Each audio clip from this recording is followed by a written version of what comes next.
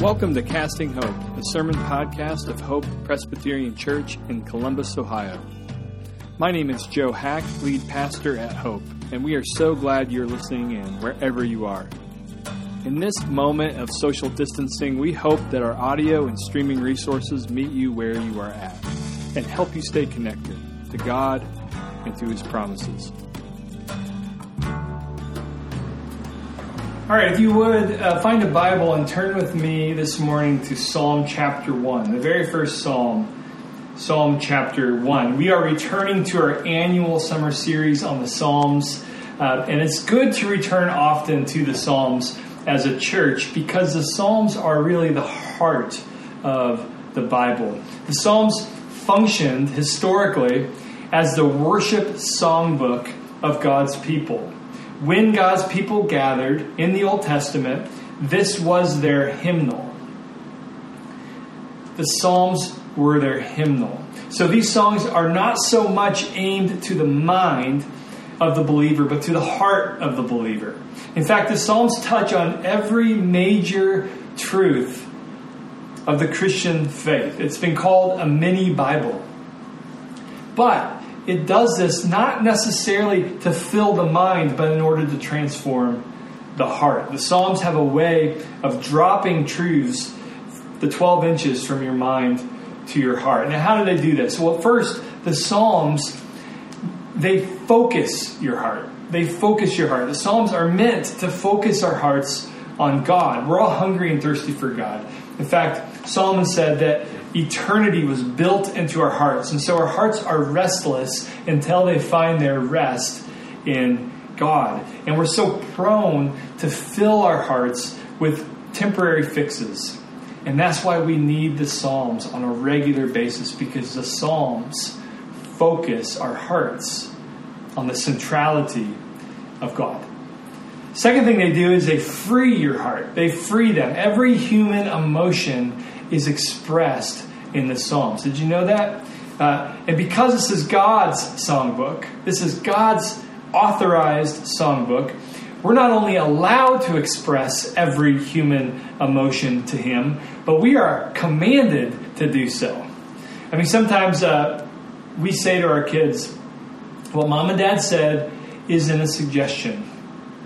Well, God does not suggest that we express joy or sorrow or lament. God, our perfect Father, is telling us to do so. The church father Athanasius, he says, the scriptures speak to us. The Psalms speak for us. The Psalms free your heart. And then third, the Psalms form your heart. They form your heart. Sometimes there are emotions and ideas that we don't resonate with in the Psalms. And God knows this. In fact, He knows our hearts, because of sin, are malformed. They're malformed. And that's why He designed a songbook and a prayer book to reform and reshape our hearts. And so the more we pray them, and the more we sing them, and the more we chew on them and meditate on them, the more we will start to resonate with them. My Old Testament professor, Jack Collins, he admits, and I'm quoting him, it's not natural to trust God in hardship. And yet the Psalms provide a way of doing just that and enable the singers to trust better as a result of singing them. A person staring at the night sky, he goes on, might not know quite what to do with the mixed fear and wonder they find in themselves. And singing Psalm 8 will enrich their ability to respond. See, the Psalms get to the heart. And poetically, I love how they're in the middle of your Bible. Like a heart, they are in the middle. So for me, it's a tangible reminder of their centrality in my life and in the life of God's people. I don't think N.T. Wright overstates it when he says, I find it impossible to imagine a growing and maturing church or individual doing without the Psalms. So this summer, we're going to be immersing ourselves into the Psalms. But today, We're going to start right at the beginning. This is called Psalm 1, but maybe we should call it Psalm 0, because many scholars point out how it is the preface, really, to the whole book of Psalms. In order to enter into the book of Psalms, we have to pass through Psalm 1. When our family went to the Magic Kingdom, everybody had to pass through Cinderella's castle. And this was on purpose, of course, right? It sets the tone and it sets the terms for everything that is found in the Magic Kingdom. This is a magical place. This is a fantasy place, and so on. Well, same with the Psalms. We're about to enter into a new world. And in order to read them and pray them and sing these words, in order to, as Eugene Peterson would put it, to live in the Psalms as we are supposed to, we need to walk through the magnificent doors of Psalm 1. I'll read and you can follow along. This is God's word. Blessed is the man who walks not in the counsel of the wicked, nor stands in the way of sinners, nor sits in the seat of scoffers. But his delight is in the law of the Lord. And on his law he meditates day and night. He's like a tree planted by streams of water that yields its fruit in season, and its leaf does not wither. In all that he does, he prospers. The wicked are not so, but are like chaff that the wind drives away. Therefore the wicked will not stand in the judgment, nor sinners in the congregation of the righteous. For the Lord knows the way of the righteous, but the way of the wicked will perish. So Lord, would my words and would the meditation of all of our hearts here together be pleasing and acceptable to you, our rock and our Redeemer. And Holy Spirit, would you come? We invite you to turn this into an encounter with Jesus. Your word is alive. We confess it is. Lord, would you indeed speak into our lives this morning? And it's in Jesus' name we pray. Amen. Well, at Hope, I like to talk a lot about the 2x2 grid in our church community. If you don't know what I'm talking about, shoot me an email and I'll explain. I'll have tons of things to send to you. But basically, it's a handy way to visualize how most things in the Christian life are not either or issues, but both and issues. Think about it. Jesus is both truly God and truly human. Scripture is both authored by humans and authored by God. The gospel, that it goes out in both word and in deed. Both and. I could go on and on and on. But too often what we do is we turn both and realities into either or simplicities. And when we do that, we get into all kinds of problems, which is why at Hope we love the both and mindset. It's able to carry things that God hands us in His Word. But sometimes God gives us a big, giant either or. And that's Psalm 1. If Psalm 1 is the great door of a whole building, like we talked about, then when you open this door, like we just did, you're immediately presented with an either or choice. To be exact, you're offered two ways or two roads, if you look at verse 6. For the Lord knows the way. That word there is Derek. If you're named Derek, by the way, your name means road in Hebrew. And there's the way of the righteous and the way of the wicked. And the psalmist is contrasting these two roads. So first there's road 1, and we'll call it the perishing path, because this road leads to what the very last word of this psalm calls perishing, which means ruin, which means frustrated plans, which means getting lost, which means grief, which means, according to verse 5, eternal destruction. And then second, there is road 2. This road is the path to eternal flourishing. Verse 1 tells us this road is blessed. But the word blessing is kind of misleading because there's a Hebrew word for blessed. And it's not used in verse 1. The word here means happy or flourishing. And these two roads are absolutely separate. as we just read in verse 6. So in this case, as we encounter and sing and meditate on the entrance to the book of Psalms, we are not offered a both and. We're offered by God himself an either or choice. A choice. My family just spent some solid time in northern Michigan. And for our last week, my wife and I did a day date with each of our boys. And for our oldest, we went to a nearby forest with an incredible single-track trail for mountain bikes. And we wanted to take him mountain biking on this trail. The only problem was I had this janky cruiser bike designed for like the sidewalks of a lazy beach town. Not a single-track mountain bike, okay? My son, though, he was okay because he had a Gary Fisher with shocks and all. But I tried. And I discovered this. As long as I stayed on the designated bike trail, even though it was narrow, about just that much wider than my tires themselves, I was okay. It was a safe trail. Why? Because it was worn down, it was smooth, it was proven, and it was well designed. And there were moments when I could have easily gone my own way. And if I had a Gary Fisher like my son, I probably would have. But I had an either or choice. Do I trust the path that was designed by the Rangers and proven by thousands of other bikers, or do I go it alone? And that's the choice that we all have right now. Do we trust the path that God has given us, or do we go it alone? We all want to go it alone. Especially when it comes to what we think will make us happy and fulfilled. That first word, blessed or happy or flourishing. We want to go it alone there.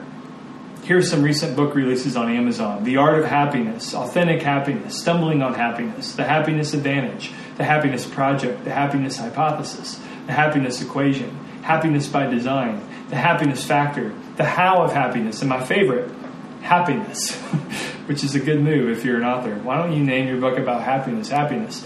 But what if we're all on the wrong path to happiness? That's the troubling question that Psalm 1 poses us. It is a challenge.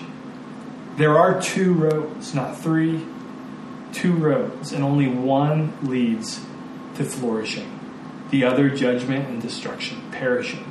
And so I cannot think of a more significant decision laid before each of us than this one this morning. So let's get to know these two roads as they're sort of revealed to us in this psalm. We'll start with the perishing path. Verse 1 describes, by contrast, the perishing path, what verse 6 calls the path of the wicked. This is the path of the wicked because the person on this path walks in the counsel of the wicked, stands in the way of sinners, sits in the seat of scoffers. And from this verse, we notice three things. First, the perishing path is worldly. And I'm using that word worldly as the Apostle John does. A worldly life is lived without reference to God and without relationship to God. Instead, what we do is we get our cues and our anchoring from the world. From the world. The Apostle John didn't use the word world to say the world is gross and disgusting. No, John knew that Jesus made the world and called it good. But when we get our cues from the world that is fallen and broken by sin, that is a worldly mindset. And so what we see here is that the perishing path is worldly. The word counsel, as you look down, means our thinking is informed by the world. The word way, the very next line, the way of sinners, means that we make our decisions according to the world. The word way or road was an ancient way of describing your walk of life, the way that you live, the way that you behave. And then the word sit down, as you look in that next line, means that we get our sense of identity from the world. Now, this verse isn't telling us to start communes or to stop making friends outside of the church or the covenant community. No, we're to be in the world. We're to be on mission. Nor is it saying to cut ourselves off of common grace wisdom from those outside the church or the covenant community. But it is a strong challenge to have godly boundaries in your thinking, in your decision-making, and in your allegiances. We are ultimately citizens of the kingdom of God.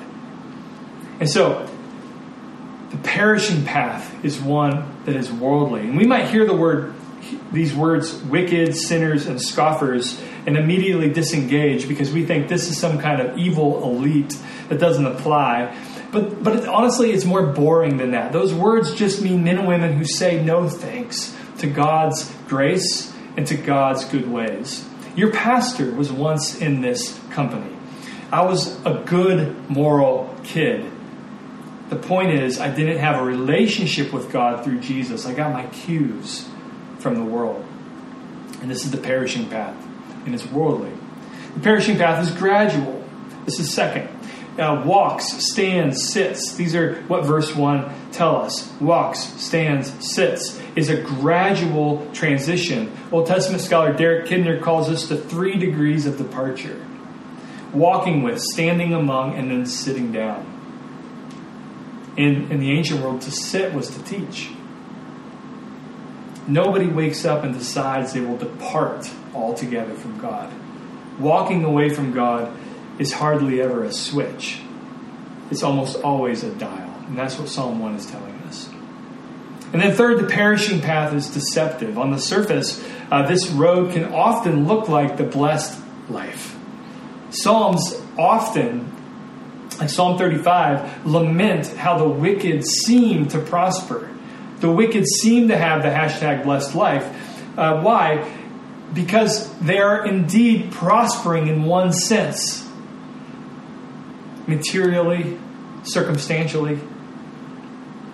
But this is deceptive because in the end they perish, according to Psalm 1.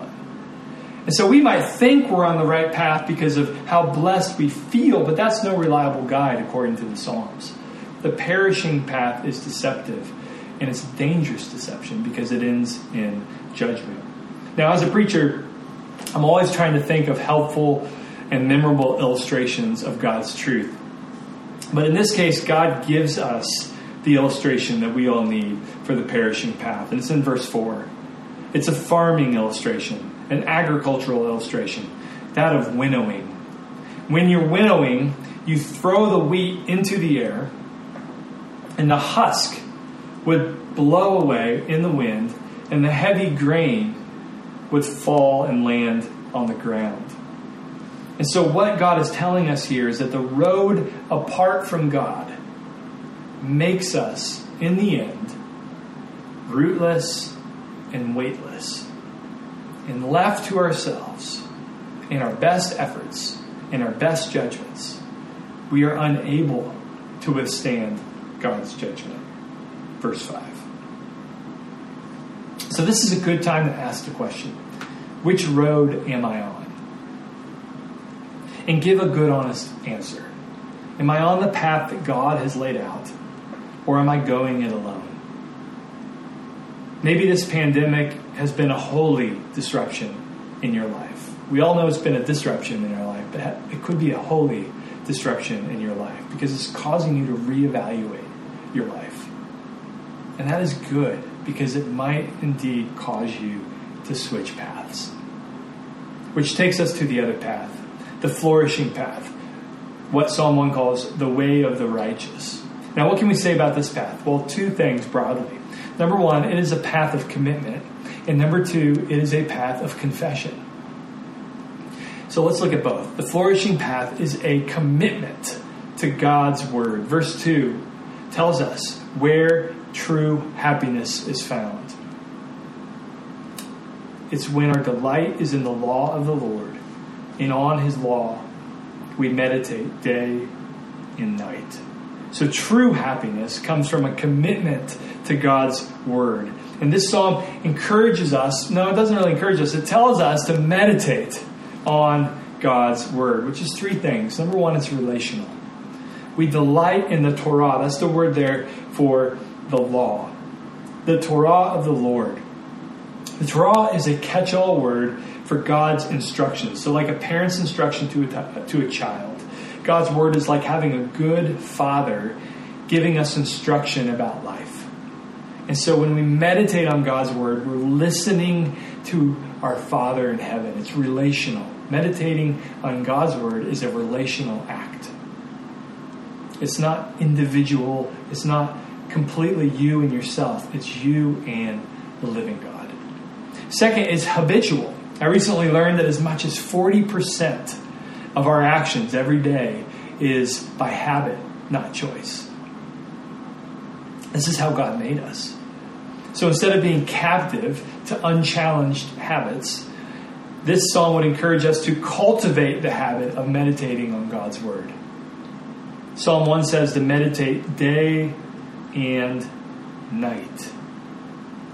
That word meditate, if you go to Psalm 2, verse 2, you'll see the kings of the earth set themselves and the rulers take counsel together against the Lord and against his anointed. That idea of plotting or planning is the same word used of meditating. I know that some of you are plotting a vacation or plotting some kind of vacation when all of this ends. And so you're giving your attention to it. It's always on your mind. You don't think about it every minute of every day, but it's on the shelf, ready to be taken up. And you see things and you think of things throughout the day. And that's exactly what meditating on God's word looks like. It's the same word that's used for cows chewing their cud. We make a habit of chewing on God's word throughout the day, to roll it around in our minds and in our hearts like hard candy or like gum. And I don't want to prescribe to you how to do this, but I do want you to do this. I want you to find a way to do this. Lately, what I've been doing in an attempt to do this is to open God's word before I open my phone in the morning. Third, it's emotional. Notice that biblical meditation involves delight. Delight. His delight is in the law of the Lord, says verse 2. As we meditate on God's word, we ask God to engage and enlarge our hearts, not just our minds. So meditation on God's word involves the heart. It involves the emotion, which is why God has us singing these things. These are songs.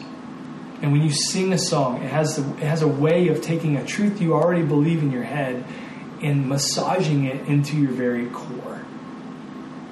And that's what we do when we meditate on God's word. And so the flourishing path is a commitment to God's word. I said it's also a confession about God's word. The flourishing path is a confession, namely, of trust. It's a confession of trust. We confess that God's word is good, even when, and especially when, it doesn't feel like it. This psalm teaches us to play the long game. Remember, it may not look like our life is prospering when we're living by the word. Verse 3. In all that he does, he prospers. It may not look that way, but as we meditate on God's word, we're confessing that his word will win, that his word will come to pass. It's a future-oriented hope. The prospering in verse 3 will come ultimately, even if it doesn't seem to come in this lifetime. And so we're committed to God's word. And we confess that God's word is good. So, once again, this psalm provides the illustration for this path of flourishing. This time it isn't winnowing, but it's a tree that's impossibly green and impossibly fruitful. It's impossibly green and impossibly fruitful because even though it's planted in a desert environment with no rain, it continues to grow and it continues to be green. Why? Because it's been planted next to streams of water, verse 3. The phrase streams of water is very interesting and important because In the Hebrew, it's not river and it's not wadi. What it is irrigation channel. Irrigation channel. For some reason, I always pictured a natural river when I read this psalm, but really what's being conveyed here is an irrigation channel. Why is that important? Because one scholar puts it this way: a river, nahar in Hebrew, might run wild, and a wadi, nahal, might run dry. But the streams of water, which are irrigation channels, provide a steady, directed, full supply of life-giving water. You've all seen impossibly green yards in Southern California or some other place. In Southern California, which is like a desert and gets no rain at all, there are houses with impossibly green yards. But we all know the secret. The secret is irrigation. They have in-ground sprinklers. And even today in our own neighborhood, occasionally you'll run into this impossibly green yard. And we all know if you just look a little bit closer, there's these little black sprinklers that will pop up once or twice a day. These are in-ground irrigation systems. So no matter the climate, no matter the drought, it waters the yard. It makes the yard impossibly green. And that's exactly how God's Word operates, according to Psalm 1. God's Word is an in-ground sprinkler system. No matter your circumstances, it waters you and it makes you impossibly green. Now, how do you get on this path of flourishing? You have to be transplanted. The word planted in verse 3, the word planted there is literally transplanted to a new position. Paul says in Colossians 1:13, God has delivered us from the domain of darkness and transferred, that word transferred is the same idea, transferred us to the kingdom of his beloved Son, in whom we have redemption, the forgiveness of sins. So you might think you're too far gone. You might think you're a sitter with scoffers and that there's no hope for you. Well, the hope is embedded in this psalm itself. God can transplant you. Transfer you out of the kingdom of darkness and into the kingdom of his Son. That's how you get on the path of flourishing. You cry out, and he will transplant you. Now, how do you know you're on this path of flourishing? You know you're on this path of flourishing when you're stopping relying on yourself and you start relying on Jesus. Jesus, who not only prayed this psalm, who not only memorized this psalm, who not only sang this psalm, who not only meditated on this psalm, but who fulfilled this psalm, who lived this psalm, who enfleshed this psalm. He is the truly blessed man in verse 1. He is the one who walked not in the counsel of wicked, who truly stood not in the way of sinners, who truly sat not in the seat of scoffers. He alone truly, and at the core of who he was, delighted in his Father's word. He was the tree planted by streams of water. And even though he was the perfect Israelite, the embodiment of this psalm, Psalm 1 on legs, the flourishing tree of blessing is Jesus. And even though that's him, what did he do? He took on the tree of curse. For you and for me, when we were walking, standing, and sitting in the way of the wicked, he died so that you might live. He was uprooted so that you might be transplanted. How do you know you're on the path of flourishing? It's when you're stopping your trust in yourself. And every day when you meditate on the Word, as it says to, you are delighting in the Word made flesh, Jesus, because of what he has done for you. And then what happens when you're on this path of flourishing? 3 things. Number 1, we have access to what one pastor calls the evergreen life. We were just in northern Michigan, as I said, surrounded by evergreens. And so no matter the season, these trees stay green. Planted next to Jesus and his word, we have a never-ending source of life and encouragement. Second, we have assurance. We can have assurance that in the judgment, the Lord will know us. Look at verse 6. For the Lord knows the way of the righteous. For all who have despaired of themselves and have trusted in Jesus, the true and perfect Psalm 1 tree of life, for all of us who have done that, we can have assurance that the Lord will know us on that day of judgment. What that word know means is not just a cognitive awareness, a knowing about. The word know in the Bible, as many of you know, is the deepest kind of intimacy. The Lord knows us. That is, He loves us. And then finally, we will have something to give others. Remember, a tree, as we learned in Galatians 5 with the fruit of the Spirit, a tree doesn't bear fruit for itself. A tree doesn't stay green for itself, but for others. And that is what's going on in Psalm 1. All of the Bible is missional. All of the Bible is an orientation for God's people to be on mission to the world. God saves for Himself a people. Why? To go forth on His mission of blessing the nations. And that is true here too. God gives us a promise that we will be impossibly green, impossibly fruitful. So we can be awesome? No.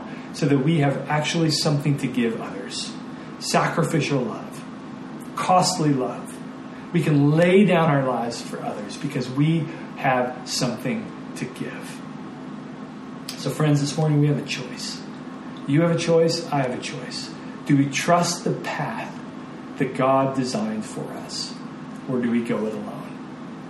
Or do we go it alone? May God make hope a forest of evergreens who do indeed entrust themselves to God's path. Even when, especially when, all the evidence and empirical data from our lives pushes us the other direction. We entrust ourselves to God's path as a future hope. May we be a church that bears fruit for our neighbors, who blesses our neighbors tangibly and intentionally.